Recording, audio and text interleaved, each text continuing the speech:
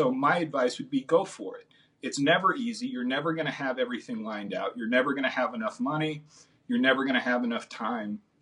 Things will be difficult. Right. But right now, so many people are being pushed out of the market because they made poor investment decisions in the recent past, that there's going to be a big opportunity for people willing to take those risks.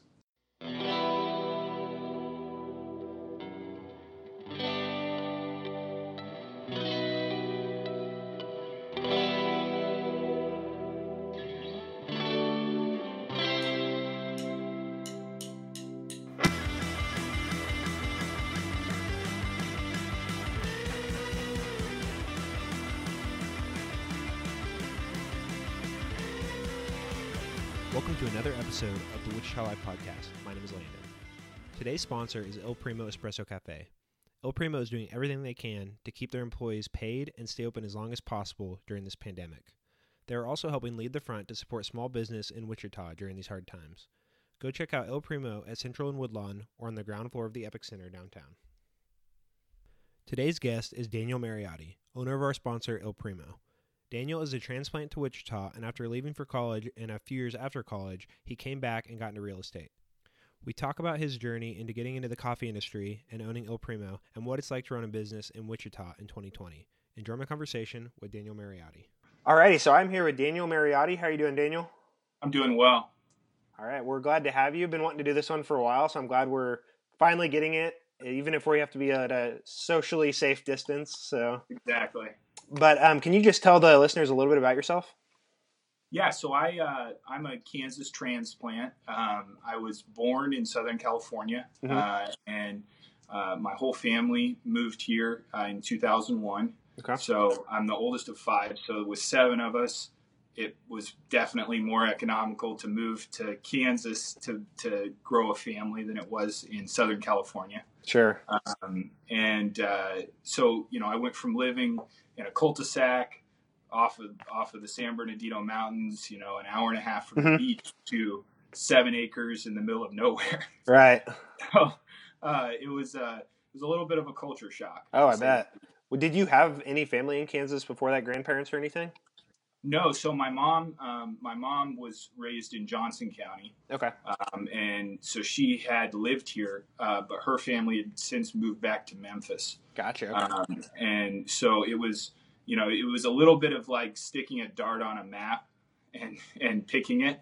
And I was young at the time, so it was the whole family didn't really have a choice. We were moving. Right. That's understandable. Yeah. My family actually moved to Wichita or Andover in 2001 as well from Nebraska. So gotcha. About the same timeline. So yeah. When the whole world was falling apart here in Kansas. Right. It was weird coming here and seeing that dynamic, the Boeing shutting down and moving and the way that kind of left a sour taste in everybody's mouth for a long time. Sure. It certainly gave me the impression that I wanted to get anywhere but here. Right. There was no sense of pride in the city or the state. So I finished out high school here, and then went to college in Missouri. I actually went to College of the Ozarks. Oh, yeah. I don't know if you're familiar with that, but it's a work school. Yes, yeah. I was going to say, I think that's about all I know about it. So, yeah. Yeah. So it's super cool. If you get accepted there, there's about 1,500 students that go there. It's outside of Branson, Missouri. And the whole campus is run by the students. Okay. So mowing the lawns, milking the cows, feeding everybody, sure. Every possible thing that you could do is done by the students, and that pays for your tuition. That's really cool. Yeah. So it was awesome. So I got to go there and got to graduate debt free, which was a huge thing. Yeah, it's a blessing for sure. Yeah, it was. I didn't appreciate it as much at the time. Right. How big of a deal that was. What was your degree? I was in international business management. Very cool. Yeah, that's awesome. Yeah. So it sounded fun, and I wanted to travel. I wanted to do stuff. Yeah. So I got a degree in that, and then after that, I moved to Washington, D.C., and worked out there for several years as a political fundraiser. Okay. Which was awesome. Yeah. Best job I've ever had. I got to be a party planner essentially. Yeah, for sure. And so that was really cool. I got to kind of, politics has always been a passion of mine. So kind of seeing how the sausage is made from, from the inside on how bills work and how people work across party lines, etc. Very interesting. Yeah. It was awesome. It was Yeah. awesome. But anyway, so I met my wife in Branson, and while I was going to school out there, and we moved together out to DC, and quickly realized, even though I had a good job and was making good money, realized I couldn't really grow something for myself. I was spending a ton of money, over half my paycheck every month to live in a C-class apartment. Right. It was terrible. Right. And so, I talked to my family, and my father's always been involved in real estate. And so there was an opportunity for us to move back to Wichita and kind of grow our own real estate portfolio here, rental properties, buying and selling, Sure. And some small commercial stuff. And so we moved back almost 5 years ago now. Okay. And jumped headfirst into the real estate business. Another one of the businesses I own is called HomeVestors, Okay. or the Wyagley Houses Company.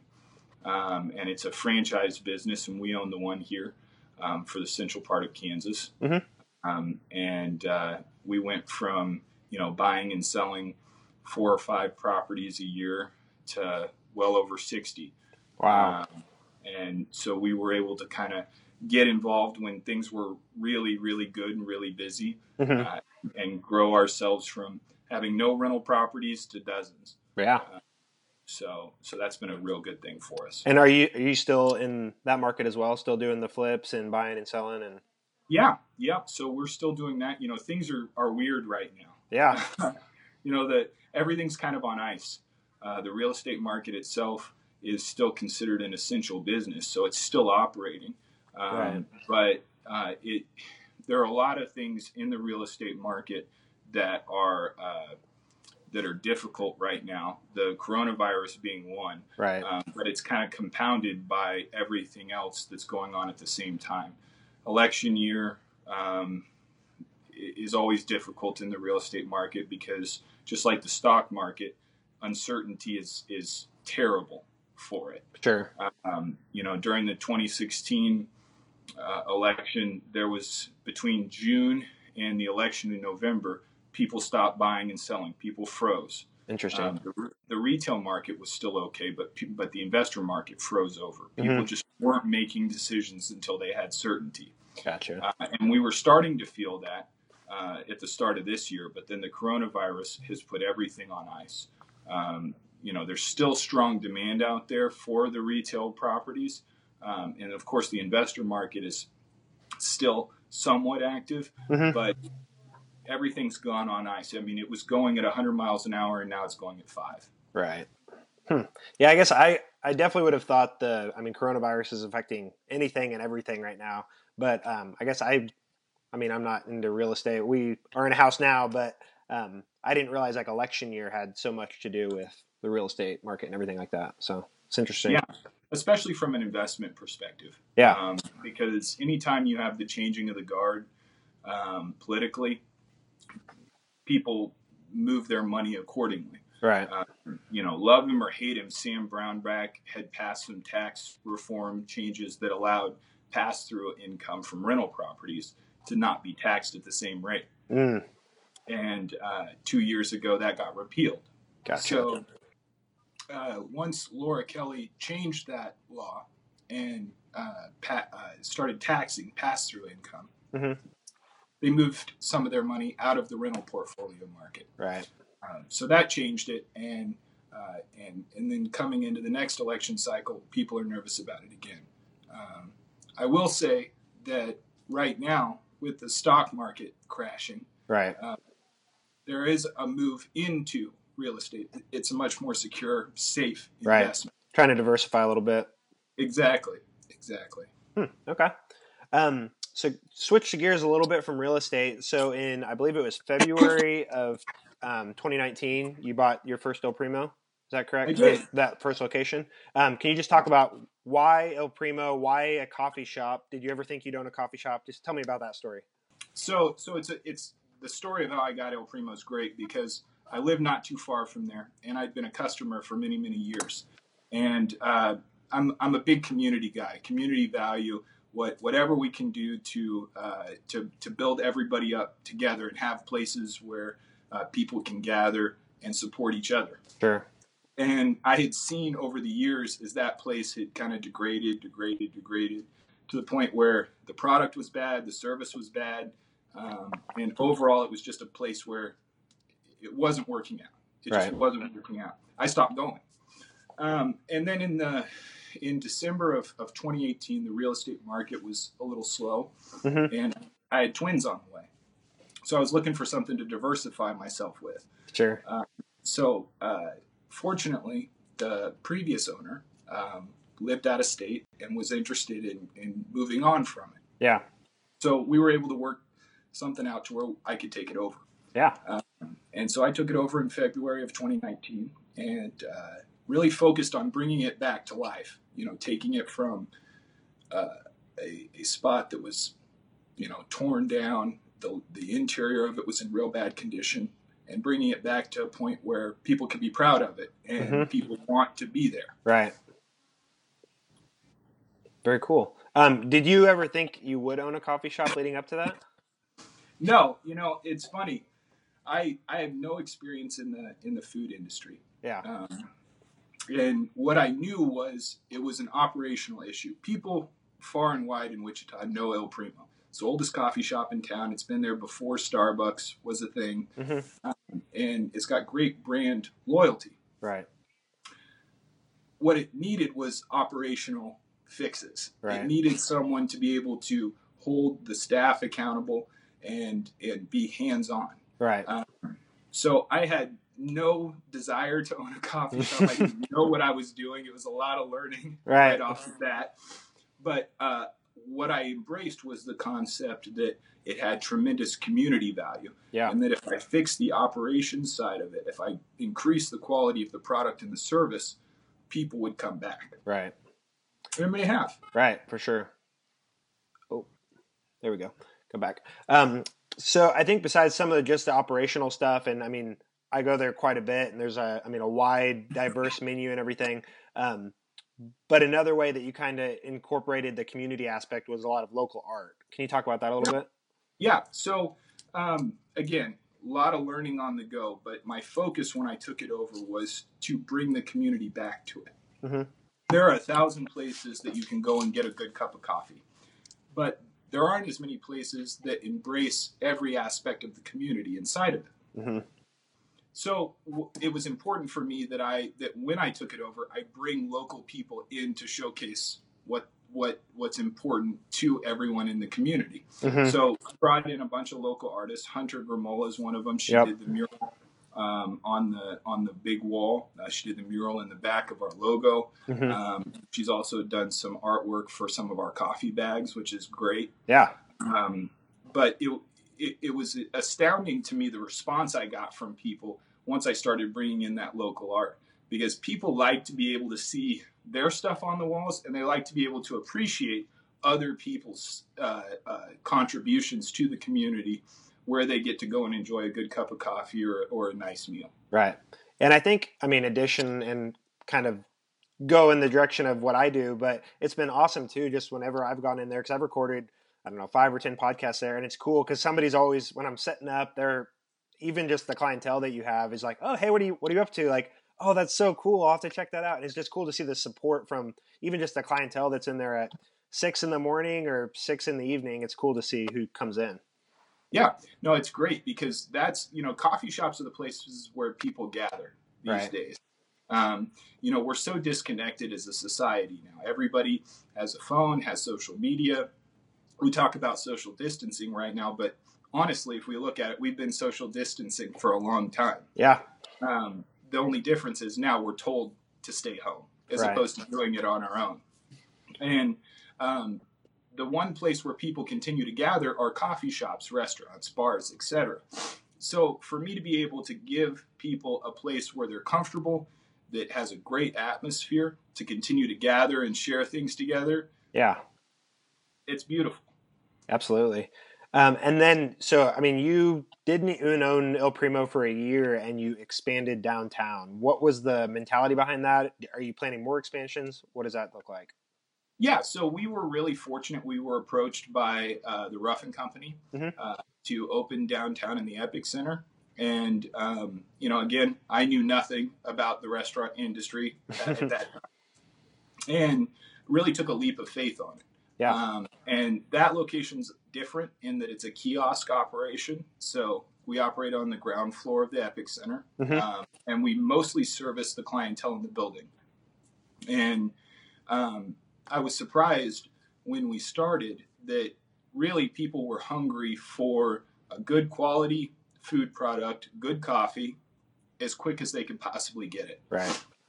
We're at a point in our professional careers where taking the 1.5 hour lunches is a thing of the past. We want to get as much as we possibly can done in the time that we have to do it and then move on. Right. And so it really served the building well, and we've been able to succeed because of that. Yeah, absolutely. And just to touch on that, just so if people don't know about Il Primo or don't know about those locations, it is pretty much a full food menu, right? I mean, you can get, lunch, sandwiches, whatever for lunch and everything. Yep, breakfast and lunch. We're open from 7 to 2. Okay. Monday through Friday, and you can get it whatever you need here. It is open to the public, but the vast majority of our clients are here in the building. Sure. Are you looking at expanding? I mean, maybe not right now because of everything that's going on, but are there plans in the future to try to maybe like a west location or anything like that? Yeah, so we've been approached about opening another location on the east side in one of the other office buildings. Mm-hmm. And I'd say, stay tuned for that. There's a good possibility that happens here in the next couple months. Mm-hmm. We've been looking at a couple of west side locations, but again, it has to be a good fit for us. Absolutely. The coronavirus has kind of thrown a wrench in a lot of things. Yeah. But we're heavily focused on taking care of our employees and making sure that they're doing well during all of this too. Right. And that's important because I think there are a lot of companies that, whether they wanted to or not, but they had to chop a lot of staff and a lot of part-time people. And yeah, so that's been a really deep struggle for me personally as well, because when all this started coming down, we were on the front lines, and there was the very true reality that we would probably have to start cutting staff and cutting things back, and maybe look at shutting our doors as well. And we got together as a team and just decided that until they lock the doors behind us, we're going to keep things going. Yeah, we're not making money. We're struggling like everyone else is, but I told the staff that my commitment to them when I hired them was to make sure that they got paid. Right. And so we're going to do that until there's no more money left. Sure. And just to touch on that a little bit more, you guys put up a sign, and you guys, like you said, you're kind of at the forefront of pushing to help support the local small businesses, not just yourself, but everybody, with the We Will Persevere sign, and just supporting everyone else. How can people help support you guys and everybody else? I know you guys have your drive-through open, but what are those ways that people can help you guys?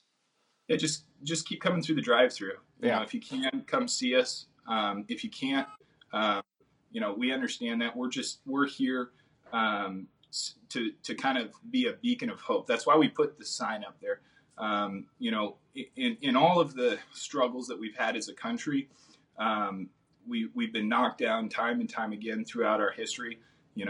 World Wars, 9/11, Vietnam, every struggle that we've had, from natural disaster to man-made, we've been knocked around, but we've always come together. And so I wanted to put something out there to kind of say, listen, we're going to get through this. We will persevere through this. Yeah, we're all in this together. And at some point when we come out the back end of this, we'll all be better for it. Absolutely. Just to touch on a couple more things business related. Obviously, again, besides kind of the COVID stuff going around right now, even since I was in high school 10 years ago, there has been that resurgence of kind of city pride, and now like even more like small business entrepreneurs. What do you think the status of all that stuff is in Wichita is, or where do you see that going? I know it's kind of a hard question to answer on the spot, but like, again, we've seen kind of a resurgence in like, I mean, cool coffee shops or like microbreweries. Do you have any idea what direction that could be going? Yeah, so that was one of the reasons why it made sense for me to get involved in the coffee shop. Wichita has so much more pride than it did years ago. And the development that you're seeing in Wichita is a result of that pride. Right. And it really lends to a fertile ground for growth for entrepreneurs and small businesses, coffee shops, etc. I think that in light of the coronavirus, there's going to be some struggle for a lot of those businesses. I know personally, I have a lot of friends who are struggling with it. But I hope that as we kind of get out of this, it's an opportunity for the people who invested correctly and were careful to have even better growth than they would have had before. Sure.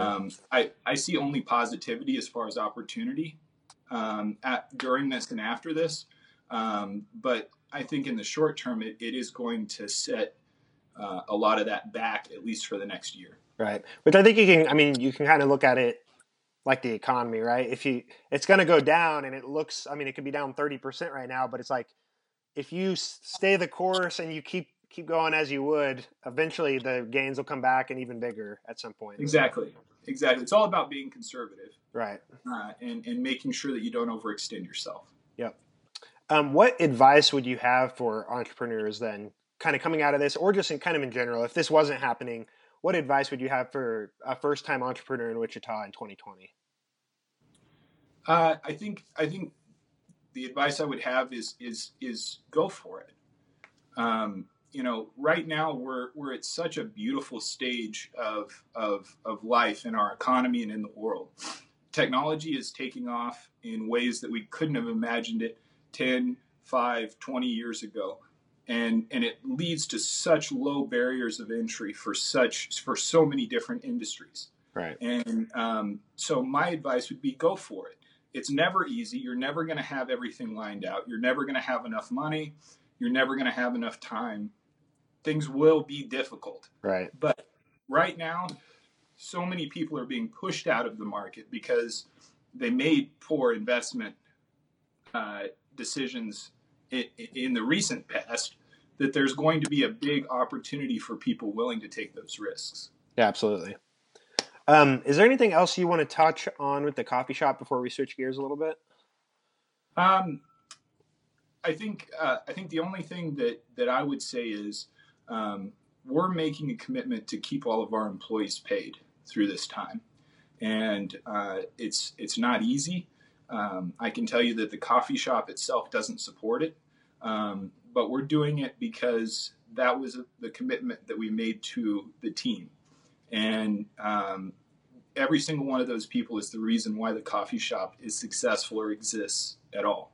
Yeah. And so we're going to keep making sure that everybody gets paid until we get back to normal.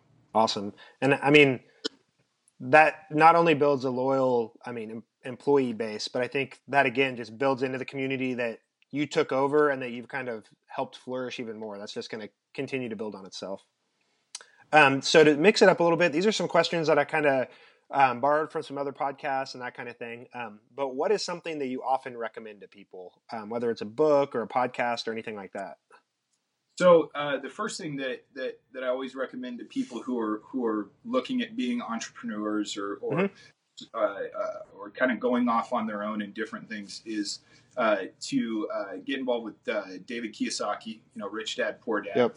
Kind of educate yourself on the difference between in business methods between David Kiyosaki and I'm going to forget his name now. But there's another gentleman who preaches debt-free living. Dave Ramsey? Dave Ramsey. Yep.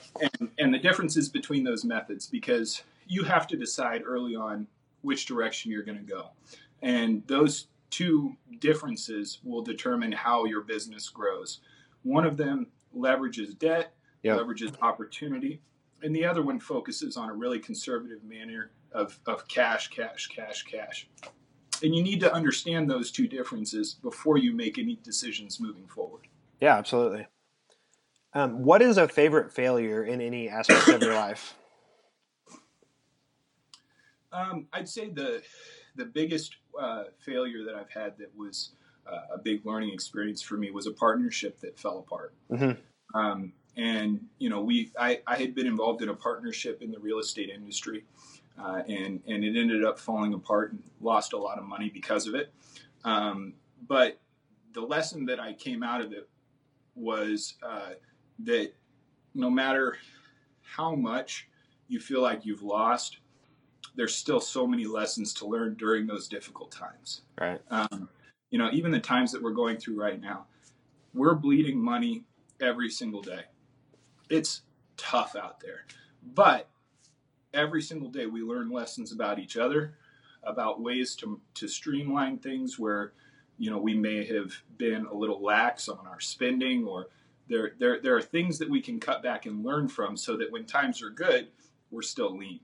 Yeah, absolutely. I think that's the biggest thing is you come out and you're a lot more lean, but you're optimized, which will help when things are good and booming here in the next few months, hopefully. Yeah. What is your definition of success? That's hard. That's hard for me because personally, my wife tells me this all the time. It'll be difficult for me to ever see success because I look at success as having another opportunity. I'm the type of person that will never be satisfied with having what I have now. Right. Not because I want more, but because I use it to build to the next thing, to the next project, to the next opportunity. So for success for me is succeeding in what I'm doing to where I can have the next opportunity. Yeah, absolutely. What is a life motto that you live by, or what is some of the best advice that you've ever received?